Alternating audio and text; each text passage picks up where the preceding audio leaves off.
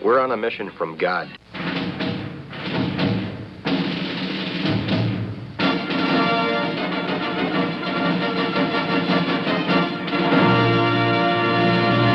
And now for something completely different.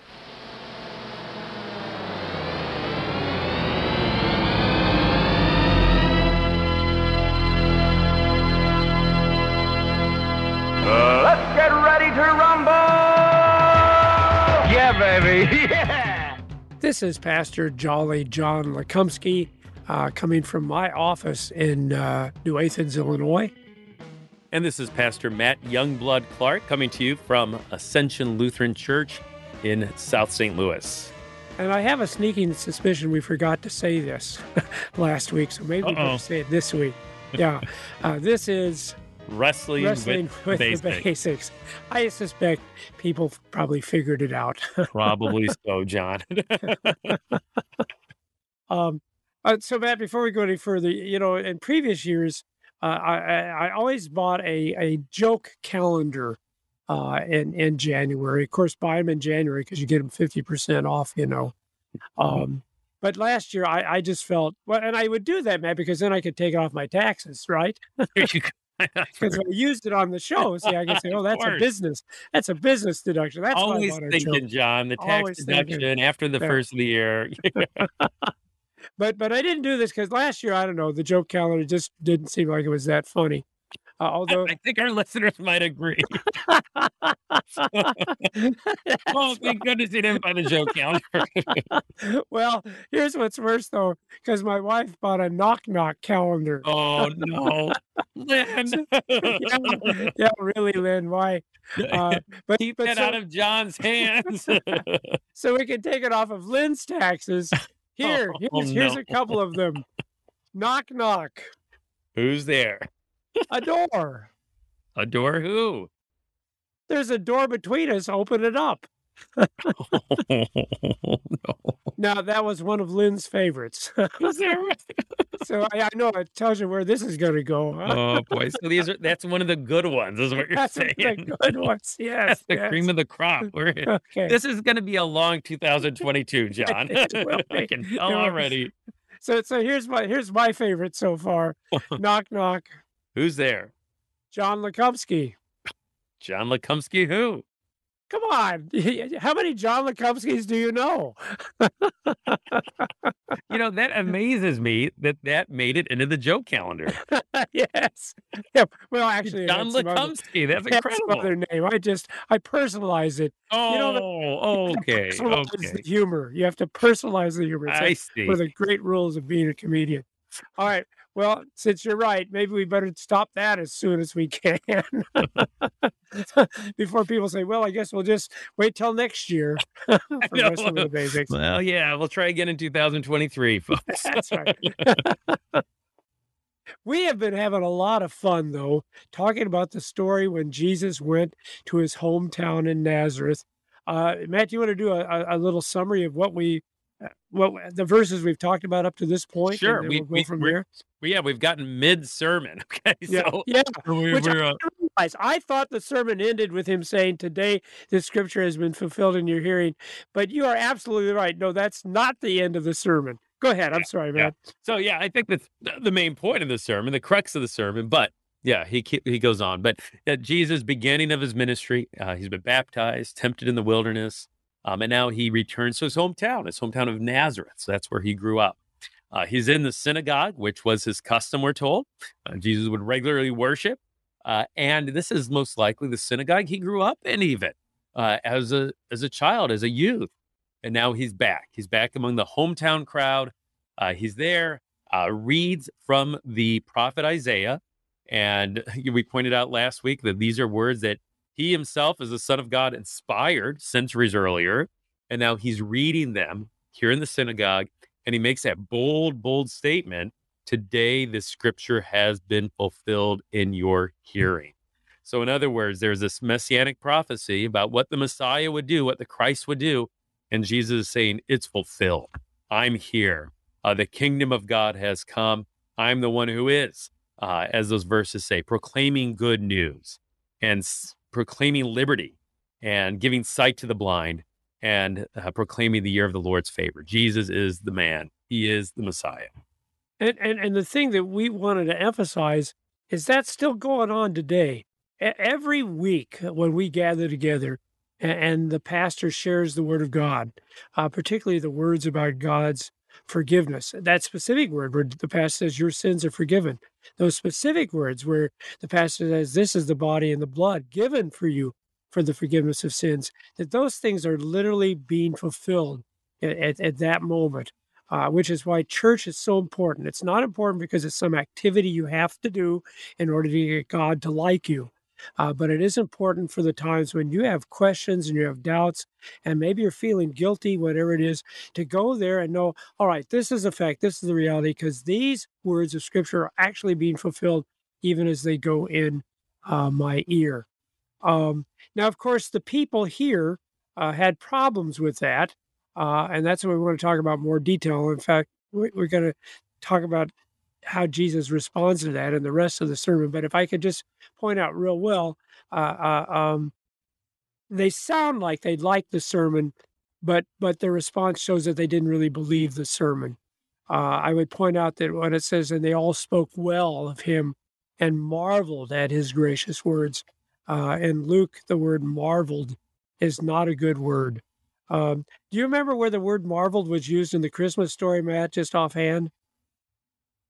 Oh, Don't mean to let's see, put you with on the the spot. shepherds? Yeah. Yeah. So the shepherds tell everybody about what they saw and heard. And they marvel at what the shepherds say. Yeah. So the people marvel, but they don't go down, do they? They don't go down to see the babe in the manger. And so you get the sense the word marvel means, well, that's pretty spectacular, but you don't really believe it. You know, it's like your friend telling you they saw a UFO, and you say, well, that's really something. But of course, you're thinking, it was probably a weather balloon or whatever. And I also was struck by the fact that they talked about the gracious words that were coming from his mouth. And, last week we talked about the heart is where things are supposed to be going on. A heart that we don't start off with, but a heart that the Word of God does create in us, makes us this new heart, this clean heart. But I think the same thing here. I think they're saying, well, these are just words that are coming from his mouth. They don't really even think maybe Jesus really truly believes these words, that he was the fulfillment, that he was the Messiah. And then, of course, the kicker is, well, he's just Joseph's son, which, Matt, boy, I really appreciate your setting the scene because I had not reflected on that in my mind. But you're right. This is the guy they've known since childhood. Like you said, they went to church with him when he was a kid. How could he possibly be the Messiah? But now, Matt, I'm going to turn it over to you because, as I had not thought about, Jesus now continues the sermon. But is there anything else you want to say about those particular verses about them marveling and it's not this Joseph's son, or go ahead, take it from here, Matt. It's. I would say, I think I just affirm what you said, John. They don't get it, right? They don't get it.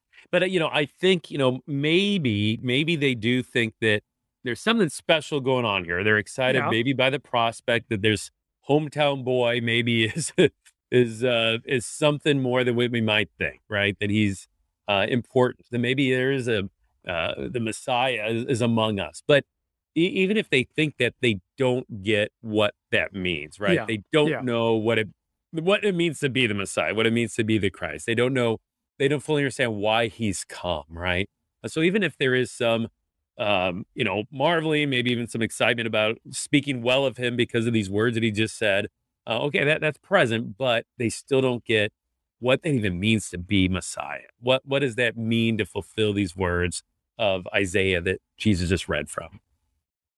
So where would you like me to read now, Matt? Yeah, let's keep going. And, again, the question that I focused on when I preached on this and eager to share some insights is just, again, what makes the people really mad? What makes them hot under the collar? Yeah.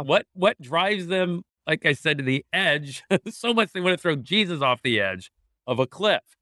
So I think we get insight into that as tensions mount here. So Jesus says, today these scriptures are fulfilled in your hearing. You're speaking well of him. And then let's pick up in the end of verse 22. And they said, is not this Joseph's son? And he said to them, doubtless you will quote to me this proverb, physician, heal yourself. What we have heard you did at Capernaum, do here in your hometown as well.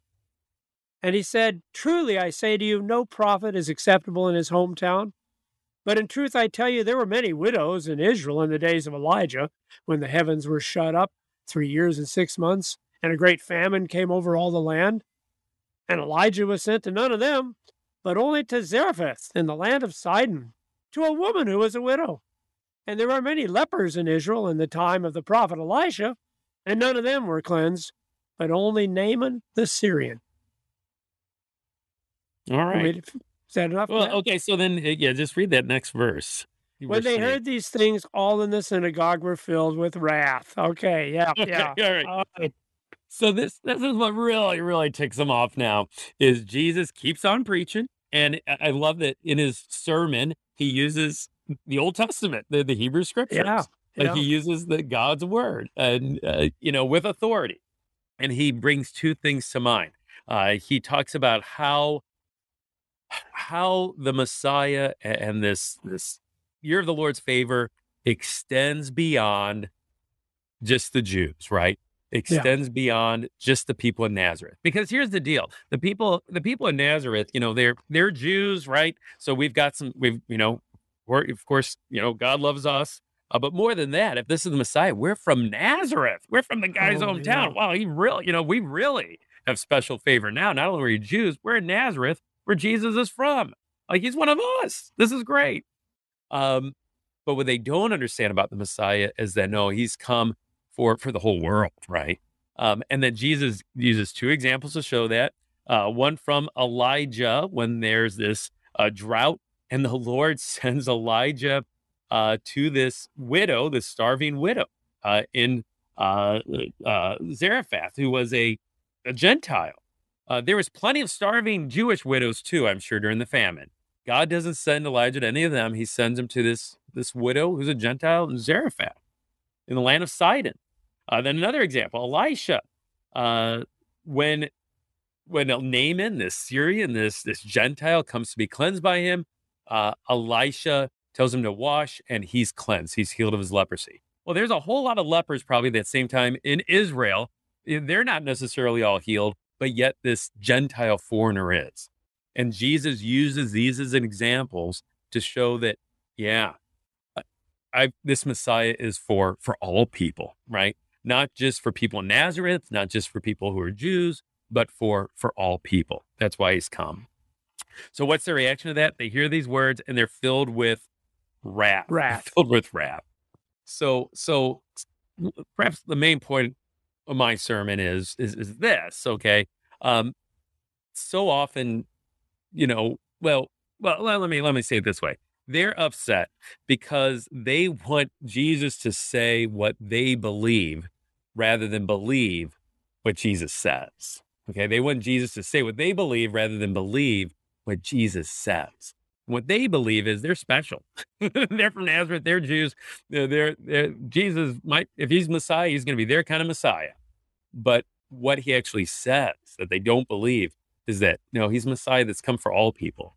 For them too, no doubt, but for all people. And they don't like that one bit. And that is a profound insight, that part of the reason they reject him here is because it's the reason they're going to reject him at the end, isn't it? Because he wants to make disciples of all nations. And of course, it is fundamental to their understanding that no, really only the nation of Judah. That's the only nation that really counts to God. Yeah, exactly, John. Exactly. So, with that in mind, we'll keep that in mind. But it kind of goes from bad to worse, this account. If you want to finish it up, what happens next in verses 29 and 30? And they rose up and drove him out of the town and brought him to the brow of the hill on which their town was built, so they could throw him down the cliff. But passing through their midst, he went away. Yeah, can you believe? I mean, just picture that. I mean, these are people he grew up with, all right? He probably worshiped right next to him. He lived down the block from some of these people. And here they are, ready to throw him off a cliff. It gets to that point. It's like this mob mentality takes over or something. And they do this irrational thing, it seems to us, that they're ready to throw Jesus off the cliff. That's how much his words about including Gentiles in particular have set them off. They're that mad that they are willing to murder, to kill Jesus. Incredible. And I think it's a powerful illustration of the fact that we don't. Yeah, when we confess in the catechism that I believe that I cannot, by my own reason or strength, believe in the Lord Jesus Christ, I'm not sure we truly believe that. Okay, Yeah. maybe it's another instance of where we hear the word, but we don't necessarily accept it all. Just like these people weren't willing to accept the fact that Christ had come for all the world. But I think we think, well, okay, yeah, there's probably some truth to that. But basically, I'm still kind of a good guy.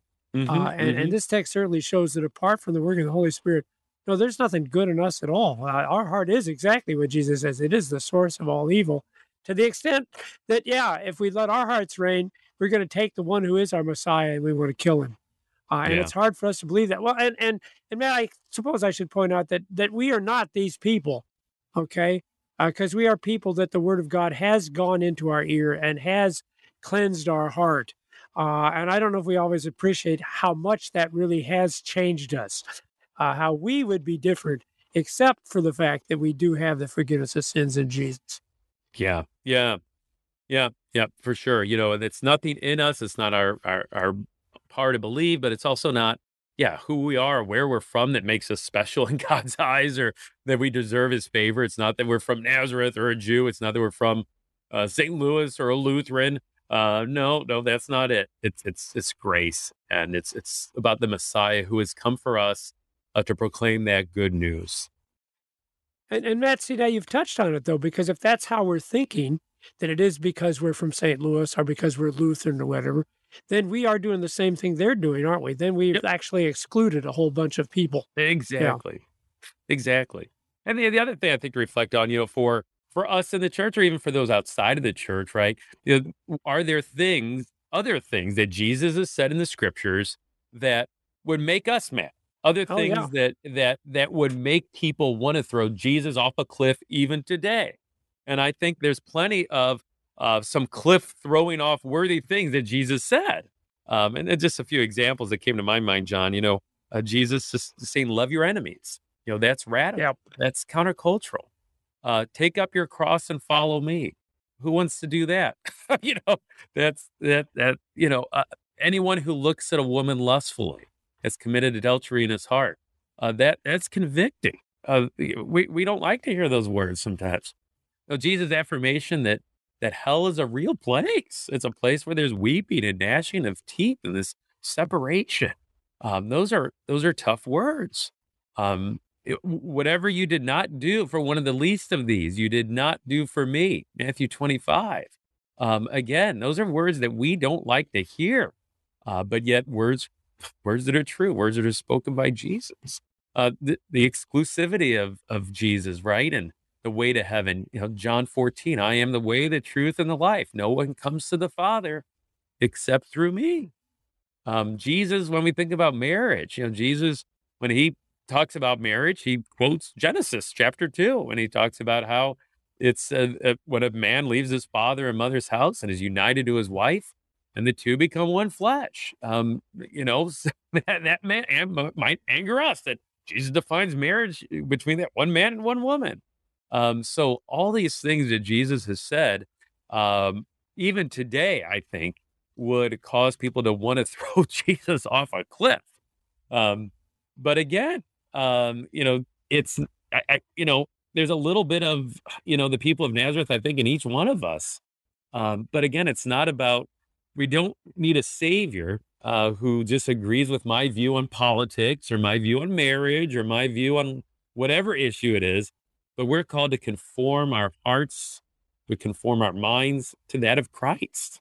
We're called to believe what God says, believe what Jesus says, because he is God. And we're not. So, we don't want to just look for a savior who only says what we believe. No, we want to believe what our Savior says, unlike the people in Nazareth. Yeah, Matt, I'm going to date myself here because we probably have some older listeners too. who remember back the days of Walther League. That was the youth group back when I was a young man. And I can remember there was a songwriter by the name of John Yavelsocker, who I think is still alive and well. And he wrote a song that just tickled me as a young man. That's the thing I hate about Jesus. That was the name of the song. That's a provocative title. Yeah, yeah.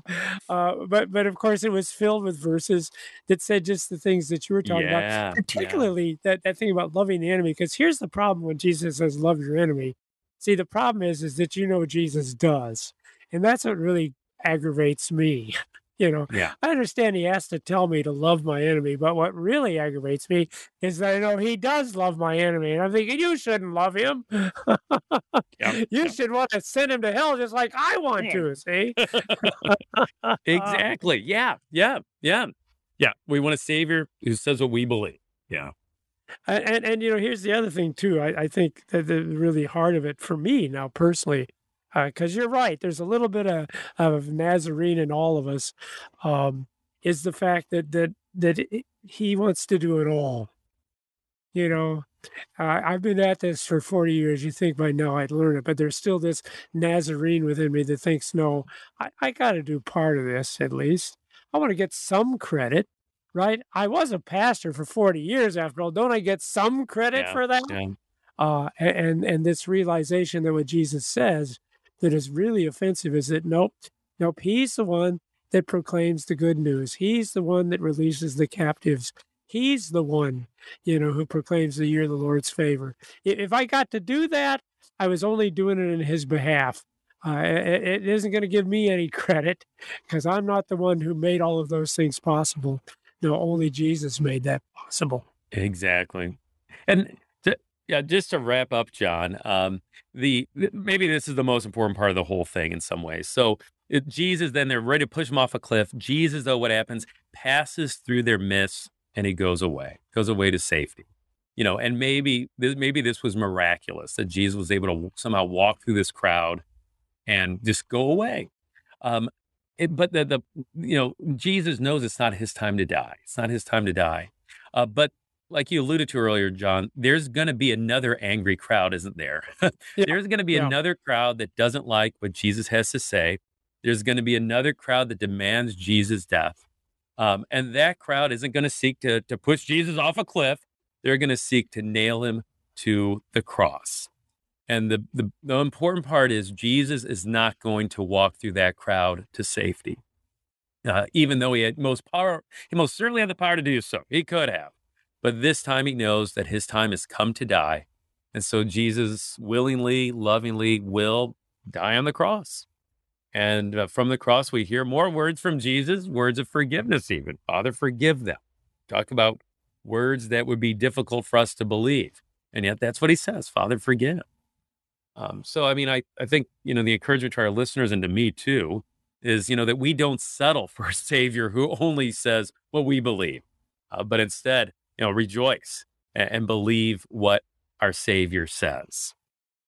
My pastor, Bittner, Lyle Bittner, he said the same thing. In fact, he pointed out, so at this hill, he walks away. But then again, like you said, there's another hill where he will not.